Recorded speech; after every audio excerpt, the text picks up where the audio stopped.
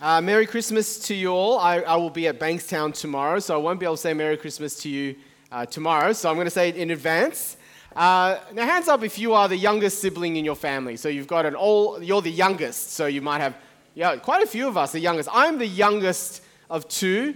I have a big sister. Her name is Wendy. That's right, Peter Pan and Wendy. That's actually how we got our names. One year, I brought my sister a big Christmas present. Okay, I mean, look, I'm a little brother. Usually I'm pretty neglectful. You know, she's lucky to get a card or something like that. But one year, I brought this present. It was like this big, wrapped beautifully. And I said, here, Wen, Christmas. And she had this big smile on her face, and she's so surprised, like, wow, went above and beyond. And I said, open it. And so she began to open it. She opened the first layer of wrapping paper and ripped it open, and lo and behold, there was more wrapping paper. And so, she thought maybe he just is being thorough.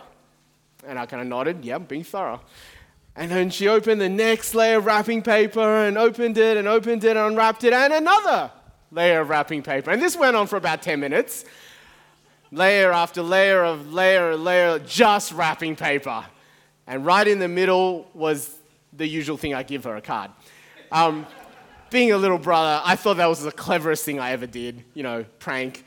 But it was just wrapping paper. I remember reading a few years ago that an ATM was raided around Christmas time. And because it was Christmas time, near the ATMs was a Christmas tree. And you know what the ATM thieves didn't do?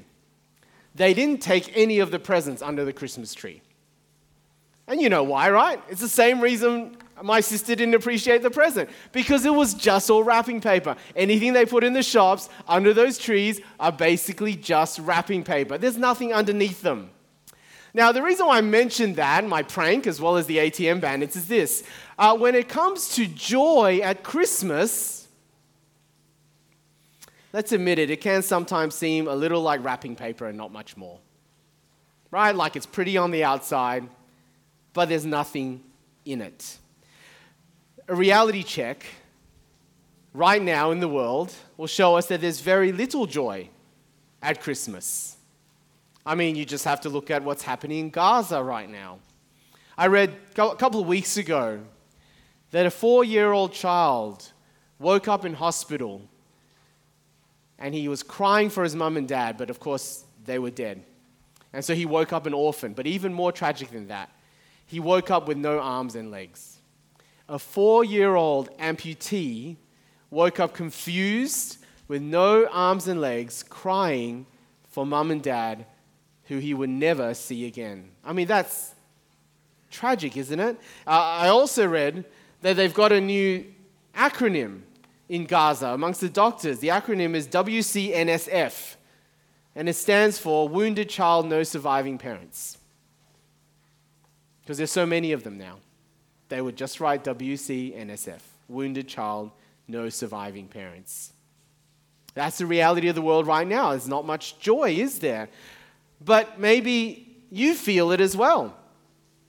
They say statistically that Christmas is actually the loneliest time of the year. It heightens loneliness. And if you've lost loved ones, it heightens loss. There are more people depressed at Christmas.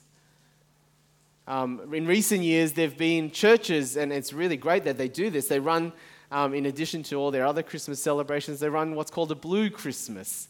It's Christmas services just to recognize that people are sad and depressed. And that's a great thing to recognize because people are. And those of us who have family gatherings, well, let's admit it, sometimes family gatherings can be a little bit like wrapping paper, isn't it? That it's just over the tensions and the actual brokenness and people in our extended families who actually hate each other's guts, but once a year we'll get together and have ham. It's wrapping paper. It's sad. And so it's quite surprising, isn't it, that when you come to the Bible and today's topic, that there are so many reasons for joy, right? There's just an explosion of joy. And I want to actually delve into that a bit today because you've got to look beneath the surface. Why is there so much joy in the first Christmas in the Bible? And I want to firstly suggest it's not because a baby has been born. Babies were generally not loved and adored like they are in our society. It's not because this nativity scene that you see in shopping centers is so cute, the classic picture of Christmas. It's actually pretty wrong. You've got this nice and comfy hay and mum and dad and the baby, somehow the baby's smiling as well. In reality, it would have been anything but nice and comfy. They don't call it hay fever for nothing. There's no running water to wash the baby afterwards. It's not sanitary at all. This is not the place you would choose to have a baby, right, in an animal feeding trough. And in fact, there were lots more reasons for no joy if you actually understood the context. If you were poor, if you were peasant, and if you were Jewish, which is all true of Jesus' parents, there were lots of reasons not to be joyful. It's bad enough being poor and peasant. It's much worse if your country happens to be overrun by the enemies. We didn't read chapter 2, verse 1, but the kids' talk kind of mentioned it. Why did they go to Bethlehem? Right? They didn't live in Bethlehem. They went to Bethlehem because there was a census commanded by the emperor of the day, Augustus Caesar. And of course, Caesar was a conquering enemy of the Jewish people. My grandfather, I was born in Taiwan. My family are from Taiwan. My grandfather spoke fluent Japanese. Now, why did my grandfather speak fluent Japanese? Well, it's because Taiwan was occupied by Japan for 50 years, from the end of the 19th century until 1945. And so my grandfather, like a lot of people in his generation, grew up and they had to learn Japanese because it was a foreign occupied country, right? There's not much joy when your whole land is occupied by someone else. There's not much joy when you're poor and you're a peasant. And so you've got to ask the question, well, why is there so much joy then? Why is there so much joy? Where can we find this joy? Because maybe if we find it in the pages of the first Christmas, we'll find it in our world too. So we need to read it more carefully. Now I want you to notice as we read it again, that this writer, Luke, who wrote about the first Christmas, puts together two really opposite ideas. There's both the grand, the really big and really great stuff, and the lowly, the really small, insignificant, and not so great stuff. And he puts it all together in one account. So let's have a look again and see if you can notice both the grand and the lowly. Verse 8, and there were shepherds living out in the fields nearby, keeping watch over their flocks at night. An angel of the Lord appeared to them, and the glory of the Lord shone all around them, and they were terrified. But the angel said to them, do not be afraid. I bring you good news that will cause great joy for all the people. Today in the town of David, a Savior has been born to you. He is the Messiah, the Lord. This will be a sign to you. You will find a baby wrapped in cloths and lying in a manger. Suddenly a great company of the heavenly host appeared with the angel, praising God and saying, glory to God in the highest heaven, and on earth peace to those on whom his favor rests. Okay, do you notice both the grand and the lowly? The grand, of course, is the arrival of the Son of God as announced by angels, right? Now note the shepherds' fear in Luke's account. We don't have time to read the other bits, but this is the third angelic announcement in these early chapters of Luke, and every single time there is fear for those who face the angels. Now why? Why? Aren't angels beautiful and amazing, maybe like unicorns, Well, that's a lot of our picture of angels, but in the Bible, when you think angels, when you read angels, don't think cute little cherubs. In fact, the word there for heavenly host is army. All right, we're talking about army. We're talking about angelic warriors. No wonder they were afraid. Now, what kind of a news gets announced by an army of angels? Well, that's grand. But did you notice it's lowly? It's announced to who? Shepherds. In the ancient world, shepherds were way down the list of desirable jobs. Okay, it was badly paid, it was dirty, it was physical, it was dangerous. When my kids were born, I'll tell you what I didn't do. I didn't wait till Monday morning rubbish day to announce it to our garbage truck drivers. Right? I posted it up on Facebook. I told everyone I knew, but I didn't announce it to our very important garbage truck drivers.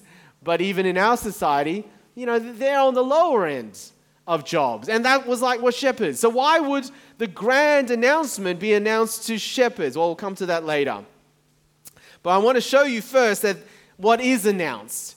And it's three things: a person, a promise, and a plan. So what's announced? A person, firstly. Three titles he's given: Savior, Messiah, and Lord. Let's look at them quickly, each in turn. The word Savior means rescuer, okay? Sometimes when we hear the word Savior, we think, it's about God saving our souls and going to heaven.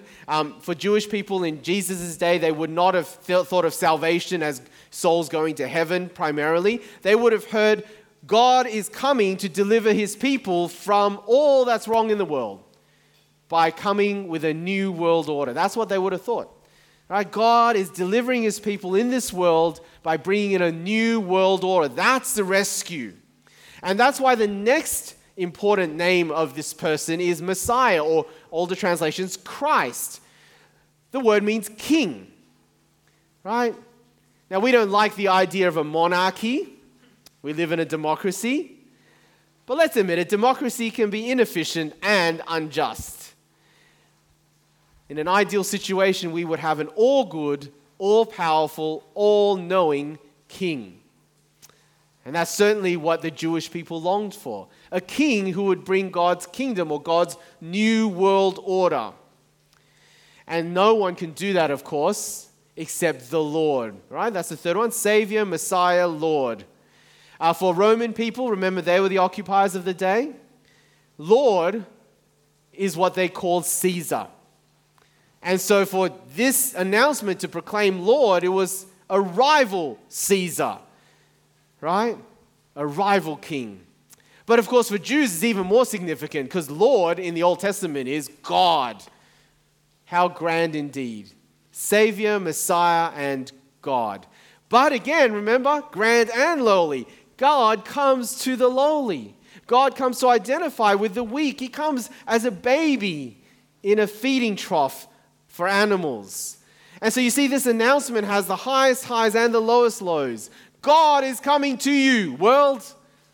God is coming to you, but he's coming as a baby in an animal barn.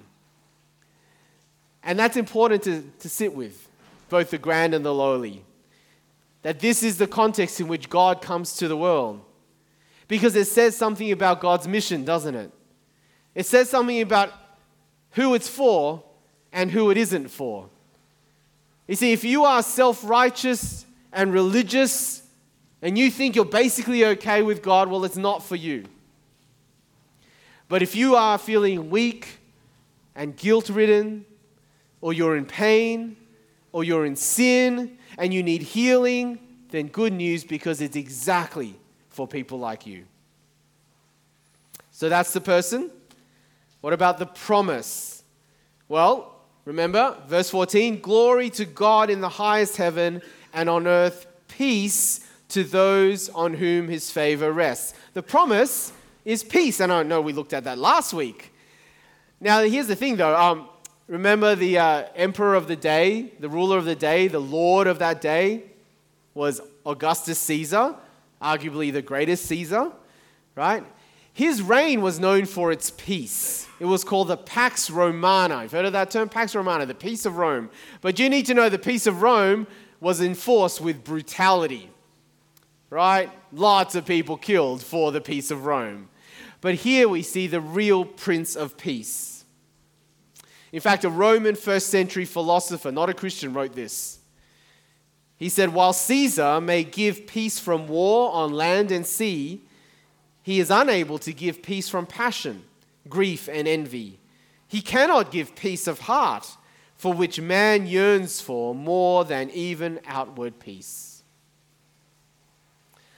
You see, when the announcement is that there would be peace from God, we're not just talking about the absence of war, we're talking about the biblical idea of peace. It's the Hebrew word shalom, which means wholeness and healing at the deepest level so that you wouldn't even think about war. It's healing and wholeness from the inside out. Shalom. That's what the promise is of what this person will bring. And then last P, the plan. What's the plan? Well, the plan is, and this is important for us to remember at Christmas, because often I think we think about Christmas with Jesus in the manger as a baby who never grows up, right? I think the world is pretty comfortable with a Jesus who never grows up. But the plan is that baby Jesus would become the man Jesus. That's important. And he would become a man in order that he might fulfill God's rescue plan as king. And he would do that by dying on the cross and rising again.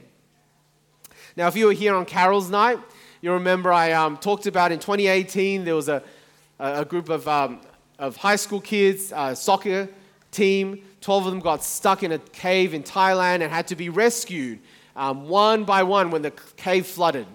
I won't go through the whole story again, but you'll remember how that was just such an incredibly, almost miraculous rescue, because it was almost impossible for them to have been found and then survive the rescue, except that people had to go in one after the other for them and rescue them one by one. Now, what I didn't tell you is that in 2018, even though all 12 members plus their coach survived, 2 rescuers lost their lives. One of them drowned, right, trying to get some air tanks in. Another one came out but was unconscious and died a few days later. Right? In the midst of this rescue, 2 men had to give their lives so that the 13 could be saved. And that's a little bit of a picture of Christmas. Because we needed rescue. Now, not a cave, but far worse than that, stuck in sin and its consequences. And just like the Thai cave rescue, this was going to come at a great cost. God became a man in Jesus so that he could die in our place on the cross, because that's how much our sin mattered. He would have to bear our punishment. He rose again to give new life 3 days later, so that those who trust in him might be brought into relationship with God. He will come back again to make all things new. All right? This is the message of Christmas, a massive rescue plan that cost the life of God's own Son. And so, let's come back to joy. What does Christmas mean for you? Do you want real joy at Christmas? Because you've got to inhabit the story, what we've just talked about. You've got to understand those reasons, the person, the promise, the plan, to really understand how to get joy at Christmas. Because other reasons for Christmas don't really bring joy, do they? They're like wrapping paper. You chuck them out afterwards. Maybe for you, Christmas gives you a little bit of joy because of presents. But let's admit it, presents generally just mean accumulated junk. Hands up if you've got a bread maker at home that you never use. Oh, there's only one. Wow. Only maybe it was too old, 20 years ago, everyone was giving bread makers. And almost every household got a bread maker at some stage that they never use. Food. Maybe food gives you joy at Christmas. Well, you just feel guilty afterwards and have to go on diets and all that kind of stuff. Or family gatherings. Maybe that gives you joy at Christmas, and that's maybe great for you, but let's admit it, for a lot of people, it's quite painful. Or it's at least a hassle. And so those reasons for joy at Christmas, if that's all you've got, is not really lasting joy. See, I want to suggest to you Christmas is joyful, and Christianity is a lifestyle of joy, not because we ignore the pain, not because we wrapping paper over all the realities of this world. It's actually in the midst of pain that we are joyful. Now, there are lots of famous paintings and artwork about the first Christmas, the nativity scene, Mary with baby Jesus, and it's usually, as I said, peaceful and wonderful. But I reckon the most powerful one is this one. This painting called Massacre of the Innocents. Probably the most meaningful and real Christmas painting I've seen. Because this is actually the world that Jesus came into. This is depicting the first Christmas, which involved very shortly after the bits that we read in Luke, involved the slaughter of innocent baby boys by a cruel and tyrannical king known as Herod. And this is depicting that. A mother and her baby son hiding in rubble from death and destruction. Which again, given what's happening in Gaza and Ukraine, that's so much our world, isn't it? That's so real. And I want to suggest to you that actually shows what the first Christmas is really about. The coming of the Christ, right, came in the midst of this kind of world back in his day and in ours. And the reason why we can have joy is because the coming of the Christ into a world like this would set in train a revolution of love and justice that will one day sweep away all tyrants and free all victims and end all wars. Do you believe that? It's not in spite of the world. It's not to paper wrap over the world, but into this world. A real Savior, a real rescue plan, a real promise of peace. And if you understand that, then you'll experience real joy. So, what now for those who've received the news? Well, it's maybe helpful to look at what the shepherds did. How did the shepherds respond to the news? Well, verse 15, when the angels had left them and gone into heaven, the shepherds said to one another, "Let's go to Bethlehem and see this thing that has happened, which the Lord has told us about." Right? The shepherds are like, "Well, we've heard the news. I want to see for myself." And that would be a great response for you. Maybe this Christmas is a reminder that you need to see for yourself. Maybe you've been invited here because of a friend, a family member, a neighbor, but for you, you're not really sure yet. Well, if that's you, then let me encourage you, maybe in the coming year as a New Year's resolution, 2024, to see for yourself. Come meet Jesus in the pages of the Bible. Right? Come back to church. Ask the friend or family member who brought you. Are you interested in reading the Bible with someone? We'd love to be able to tee that up. See for yourself. Investigate more. But for those who have seen, and I think I'm talking to the majority here who do follow Jesus, look at verse 16. What else do they do? So they hurried off and found Mary and Joseph and the baby who was lying in the manger. When they had seen him, they spread the word concerning what had been told them about this child. And all who heard it were amazed at what the shepherds said to them. All right? The two things they did, they went to see for themselves, and then secondly, they spread the word. They talked about it. And so if you are already a follower of Jesus, let me encourage you to talk about it. Talk about how Christmas is meaningful to you. Use tomorrow as an opportunity to invite people to come along. And for those of you who have Mandarin-speaking family and friends and neighbors, right, our bilingual service, we only do them twice a year. They're really great opportunities to come with someone and they can hear the message alongside you in their heart language. How special is that? But I also want to give you some tips on spreading the word. Just because we have a little bit of time. Do we have time? Oh yeah, it's only 12 o'clock. Because you might find it helpful. I mean, generally, I don't know if you've noticed this. On Tuesday nights, Karen and I try and have our date night, and we often go to Hurstville. And every Tuesday night, I don't know if it happens every other night, but on Tuesday night, there's always a group of, a church group, I presume, standing on the street corner outside of Gongcha, doing public preaching. Have you seen them? Right? Telling people to repent. And look, I haven't checked them out, but if they're genuine, good on them. But let's admit it, that's generally not the way that most people are going to respond to the message of Jesus. The majority of people are going to respond to the message of Jesus is through personal relationships. In fact, they did a survey in the last Church Life survey that 60% of Australians would come to church if a friend invited them. You got that? 60%. Right? 3 out of 5 of your friends would come to church if you invited them. That's how it's mainly going to come. By you saying, I'd like to introduce you to someone so you can see for yourself. Now, here's the thing, though. Generally, those relationships aren't going to be working from complete strangers or just acquaintances all the way to accepting an invitation. So I want to show you something that I found helpful, and that is how to move our conversations so that when we do invite someone to investigate or discover all the way on the right, that they're more likely to want to. And it's about our conversations. You see, I think we know what it's like to have casual conversations, right? Casual conversations is when someone talks about their interests and opinions, right? But if you're only stuck on casual conversations with someone, generally they're going to find it really jarring for you to say, hey, now come to church with me or read the Bible with me. But if we can move them along to the right and we want to get our conversations with someone to go to meaningful, and meaningful conversations start to explore their personal stories and what they're passionate about, okay?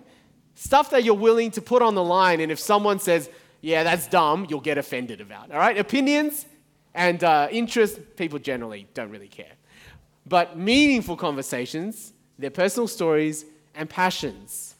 But then you can go a step further, and you can then have spiritual conversations with someone. And by spiritual conversations, what we don't mean is Christian conversations, okay? You don't have to talk about the God of the Bible or Jesus, but we're talking about spirituality-related questions, and that includes values, right? It can be secular values like justice and equality. That's a spiritual conversation. And of course, faith. And the majority of Australians are not atheists. They're spiritual, or they're of another religion in the southwest of Sydney, right? They're more likely to be Muslim or Catholic or Hindu, all right? So, talking about spiritual conversations. Now, when you've reached that point of having conversations on a spiritual level, you're only one step away from having a discovery conversation. And that is inviting someone to discover for themselves. Would you be interested in coming to church with me? Or, hey, you know what, I'm looking for someone to read the Bible with me. I wonder if you'd be interested, right? A lot of the times we try the street corner thing or the stranger thing, or we try and jump from casual all the way to discovery. But I hope you see what we can do, and how do you, this is for another time, but how you move between them is by being really genuinely caring and curious. You got that? Care and curiosity. Be interested in people. Ask them questions. Questions often will lead someone from casual to meaningful to spiritual. And then you can ask the question of discovery. So have a go at that. Have a think about the relationships you've got with the people that you want to hear about Jesus and see for themselves. And think about who am I on a casual conversation category with?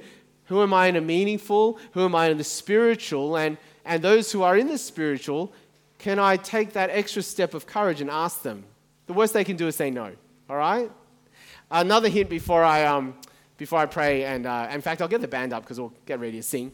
Often we think that we've moved along these conversations because we've gone from a casual conversation to a meaningful to a spiritual. The key with this is it's not indicated by where you are, it's indicated by where they are. You got that? This was a big discovery for me because there'll be people, I'm a pastor, right? So half of my conversations are spiritual just by default. You know, what do? I'm a pastor. What does that involve? Talk to people about Jesus. All right, I'm having a spiritual conversation. No.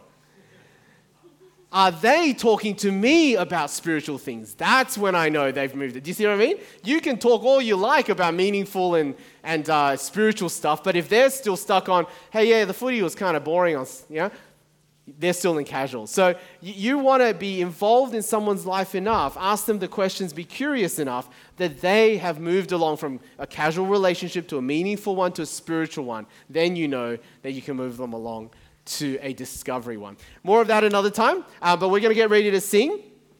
Let me pray. Heavenly Father, we thank you for your Son, Jesus. And we pray that whether we are those who need to see for ourselves or those who want to invite others to discover and see for themselves, that this Christmas we will not let opportunities pass. Because this is a message of great joy, a joy that comes not in spite of the messy world we live in, but a joy that comes precisely in the messy world we live in. That you've come to be the rescuer, to bring real peace, to grow up and die in our place, rise again and come again, to rule in a new world order. Our world needs you, Lord, We need you, and we are so grateful for you this Christmas. Amen.